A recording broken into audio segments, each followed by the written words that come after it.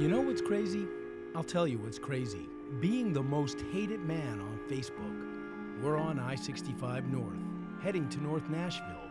We're working a story about a 70-year-old woman who was duped by a con man. As we merge onto I-40 West, known as the Inner Loop, we encounter a sea of brake lights. We slow and pull to the shoulder just before the overpass. What the? Then I see it. I'm staring at a truck wedged into the bridge overpass. At least 2/3 of the highway is choked off, as motorists who have come to a screeching halt begin to merge single file to the left, driving on the shoulder. Before me is a bright yellow Caterpillar dump truck. It's freaking huge. It's on the back of a wide-load trailer. The dump truck's twice, maybe even 3 times the size of a normal dump truck. The massive machine is wedged into the underside of the highway bridge. It's literally choked off the sunlight, turning the overpass into a dimly lit cave. As I walk past the bright yellow truck, I hear the sound of 1,000 cars on the interstate above me. I marvel at the truck tires' size. They're easily as tall as a man. And all over the interstate are chunks of freshly displaced concrete now littering the road. I stare up at the underside of I-40. The metallic top of the dump truck has become part of the bridge infrastructure. It's dark, but I can see a definitive outline where the canary yellow truck is violently collided with the metal beam that supports the massive bridge. What a mess! I quickly figure out that the truck was going highway speed at least. Then metal and concrete merged in one hot molten mess. The truck wedged itself into the bridge, stopping like a 10,000-pound bullet, rapidly decelerating inside the barrel of a gun. So I do what you're supposed to do. I point my camera up at the surreal scene, and click. I look at my screen. Wow, I think to myself. That truck is torn through the entire interstate.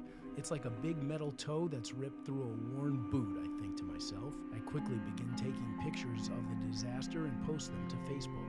I call the station. I tell them to check my Facebook page. Then I begin sending out traffic warnings to motorists. This is going to shut down the interstate all day, my trusty photographer hollers as he continues to spray video of the wreck before us. He's right. I look around and realize that this is perhaps the busiest stretch of highway circling just inside of downtown Nashville. I see the exit sign for Demonbreun up ahead. I see the Adventure Science Center behind me. Oh my God, this is bad, I say to myself. Not only is rush hour approaching, but tonight is game 1 of the Nashville Predators hockey game versus the Winnipeg Jets. And tomorrow, Saturday, is the Music City Marathon, another major event. I quickly recognize this scene is fresh. There's no police presence, no TDOT trucks marking the location. The wide-load drivers are out now inspecting the wreck. Meanwhile, motorists slowly inch by the colossal mistake. I look at these mutton chops inspecting the truck and trailer. They've got about as much chance of unsticking this wreck as they do calculating the sum of 3 angles of an isosceles triangle. These guys are hapless mopes who are suddenly naked and exposed to every motorist now severely inconvenienced.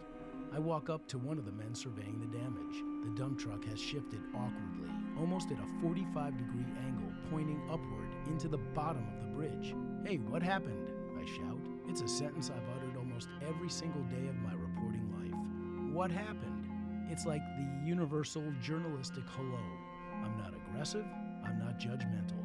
I simply ask a question. It's a question I ask every single day. What happened? The man at the trailer yells to me, "The bridge is too low." I thought I heard him say that the bridge is too low. Surely that's not what he said. I inch closer to the man. "What?" I shout over the roar of engines and city noise. He turns to me and says it again. "The bridge is too low." In my head, I'm wondering if he really means this. The bridge is too low? The bridge is too low. That means he did nothing wrong. The bridge is too low means that the overpass has somehow shifted over time to make passage for a wide load such as this impossible. In that nanosecond of conversation, I wonder how this driver made it through the other overpasses and then got caught under this one. Maybe he's right. Maybe the bridge is too low. Then I innocently ask, maybe your truck's too tall. I don't mean it as anything more than a qualifier to the possibility that either the massive structure of this overpass has shifted over time and it is indeed too low, or this guy's driving a truck that's not regulation and he made the driving mistake of his life. The truck is too high, the driver looks at me and walks away. I mean, you did make it through the other bridges, I say, trying to re-engage him. He wants nothing more of me and walks under the trailer to the other side of the rig. I watch as he and his partner continue to re-inspect the trailer and the dump truck. This dump truck is wedged into the bottom of the bridge tighter than a cork in a champagne bottle. This CDL reject has as much chance of fixing this as a janitor at NASA has of calculating re-entry telemetry for the space shuttle. Whatever. I tried to talk to the man. He declined. I don't care either way. Nobody's dead. It's a traffic snarl. I've done thousands of interviews, long and short. This one ranks one step above ho-hum and just short of so what. We lucked into this massive mess. As video journalists, we're practically ordained to stop and shoot at least 10 minutes of video. And we have. And we've warned the station and everyone who follows me on Facebook. Warning, find another way into town. Bridge is too low, truck too high. Either way, good luck, motorists. And don't forget to tip your bartenders and waitresses on your way home. I'm done with this story. As far as I'm concerned, I still have to talk to that lady getting scammed. We were the first to arrive on the scene and we're the first to leave. All before the first police car even arrives. Then a funny thing happens. My post on Facebook begins to percolate. One share becomes 1,000. It's replicating across the globe faster than political sleaze in a Washington, D.C. swamp. It's spreading like a bowl of vapor, sneezed out of an angry monkey ass, inhaling Russian pepper sauce. Suddenly, I'm an asshole. I'm degrading. I'm a liberal media douchebag. I look at the post coming in rapid fire and wonder what the hell is going on. All I did was go to a wreck. I've been to more wrecks in my career than most people have been to the grocery store. A wreck to me with no injuries, well, that's about as eventful as a cleanup on aisle 3. So effing what? But this moment is going sideways like a bad wreck in turn 4 at Talladega. I look at the pictures I posted. Big monster truck wedged into a bridge. Pretty self-explanatory, I think to myself. Are the pictures too complicated for the internet to understand? Did the simple essence of my interview with the Caterpillar rocket scientist not get through to the people in Peoria, Portland, and Liverpool? If I was that truck driver, you'd be picking yourself up off the concrete, one message reads. Threats of violence toward me begin to surge. My phone is chirping with each direct message of rancorous venom. Suddenly, I'm the bad guy. Kill the messenger. I sense a global witch hunt where uninformed villagers grab pitchforks and head into the night, prepared to burn something. Apparently, my 10-second interview with the driver about the bridge being too low and me responding that perhaps his truck is too high has become some sort of Frankenstein monster. I'm accused of being demeaning and all things pejorative. You hate truckers, someone writes. I'm a smartass and suddenly trying to win fame and fortune from this so-what bridge calamity, somebody else writes. One person accuses me of trying to win an Emmy. Ha, that's rich. And the Emmy for best truck stuck under an overpass goes to, are you kidding? Get real, internet. Are you really that stupid? How can you live with yourself, someone writes. Are you godless? Someone else says. You have no soul. The verbal tirade continues. Did I ask a truck driver what happened, or did I rape a farm animal? I wonder to myself. Hey, internet, can anyone read or think or not subscribe to group hate speak? The messages are coming through faster than I can count. It's like grains of space dust pounding a Geiger counter on the side of Skylab. F-bombs and over-the-top rhetoric spill across my Facebook page like a car wash of phlegm. Unacceptable. I begin trying to block some of the angry miscreants who have access to a computer, a smartphone, and half a brain. It's like trying to hold back the ocean with a sanitary napkin. Now, normally I don't care about Facebook, but this insane ride is making me a little bit nervous. You're a superstar, the internet lady screams across the newsroom when we get back. I look at her quizzically. Have you seen how viral your post has gone, she says. I don't find comfort in her words. For a semi-public figure, I don't mind anonymity. And people are so hateful, she adds with a diminished smile. I'm supposed to be writing and editing my story about the senior citizen who stole 30 cell phones for internet con artists. Instead, I find myself constantly checking my Facebook Messenger. I've become a magnet for all the angst the internet's swirling toilet surge can muster. It's like all the truckers of the world have put up a bat signal in the clouds and they've rallied support for the idiot who didn't have the proper paperwork or permission to drive in downtown Nashville. More on that in a minute. But now, facts really don't matter. That horse has left that barn. This is an unchecked wildfire burning through a methane plant, and the brilliant blaze of a billion stinky farts is unmistakable and unstoppable. According to the gurgle of swamp gas firing through my internet machine, I hate truckers, and I couldn't do their job. The internet seems pretty consolidated on the fact that I should go somewhere and die. Asshole, douchebag, fake news. It keeps pouring in.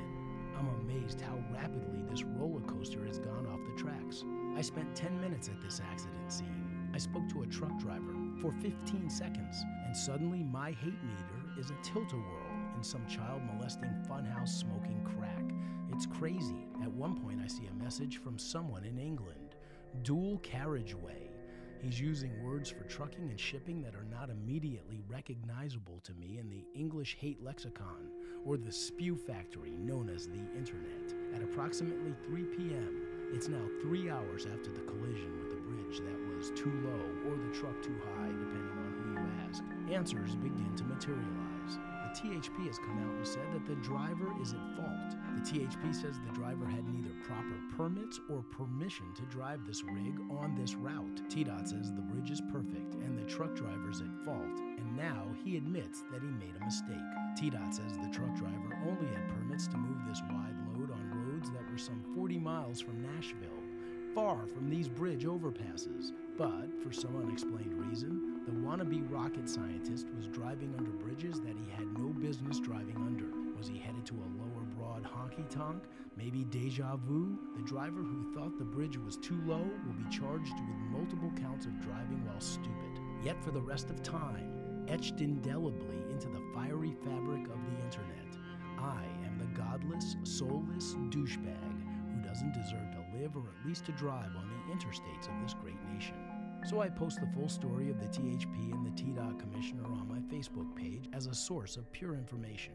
I'm hopeful that this will help assuage the runaway anger that's permeating this seemingly simple story. In the past, when I've had large influxes of negativity about a story, I just maintained the ship and paddled forward and posted more stories, hoping that the top of the page moves to the bottom of the page and then out of sight from the main page, hopefully onto stories that are old and forgotten. But this story is different. The Brotherhood of Truckers is keeping the rancor alive. The wide load drivers can't be at fault, they think, so let's condemn the messenger who asked him what happened and then pointed out that his truck might be too high. Nuclear, that's where this has gone. My boss hears the THP interview and yells, "Your interview with the truck driver is even more relevant now. Have you seen all the hate spewing forth on my site?" I ask. He smiles, pushing his glasses back on his nose. "Hey, if you had video of truckers pouring gasoline on a basket of kittens and then lighting the match, you'd still be the bad guy," he says. I laugh at the intense imagery, but you know what? He's right. There's a brotherhood of truckers, and they'll stick together and fight the big bad media man, who obviously is spewing fake news on his little tiny market number 27 Facebook page. It's amusing and sad all at once. It's amusing because of the gang mentality that spews forth. I'm the bad guy when the truck driver who broke every driving rule in the book has literally affected hundreds of thousands of people and cost the state millions in overtime that will be paid while insurance companies figure out how to settle. It's sad because people can be so quick to judge, so quick to foam at the mouth like dogs that lick their own hindquarters, then French kiss their moms. It's sad because they said I jumped to judge the situation when all I did was post pictures and warned my community. All I did was ask a simple question of a driver: what happened? It's sad because once again it proves that the unfiltered, untethered, unhinged ability of anyone with a colon to get online to voice any thought at any time about anything is neither productive nor good. That guilty truck driver could have told me anything. He could have told me no comment. He could have told me a squirrel jumped out in the road. Whatever. Instead, he said something really, really dumb. My job's to document the reality of the situation. Close to 1 million views later, I'm the dog crap on the shoe of society. I thought about removing the post, then I thought to myself, why? Why should I? I did my job.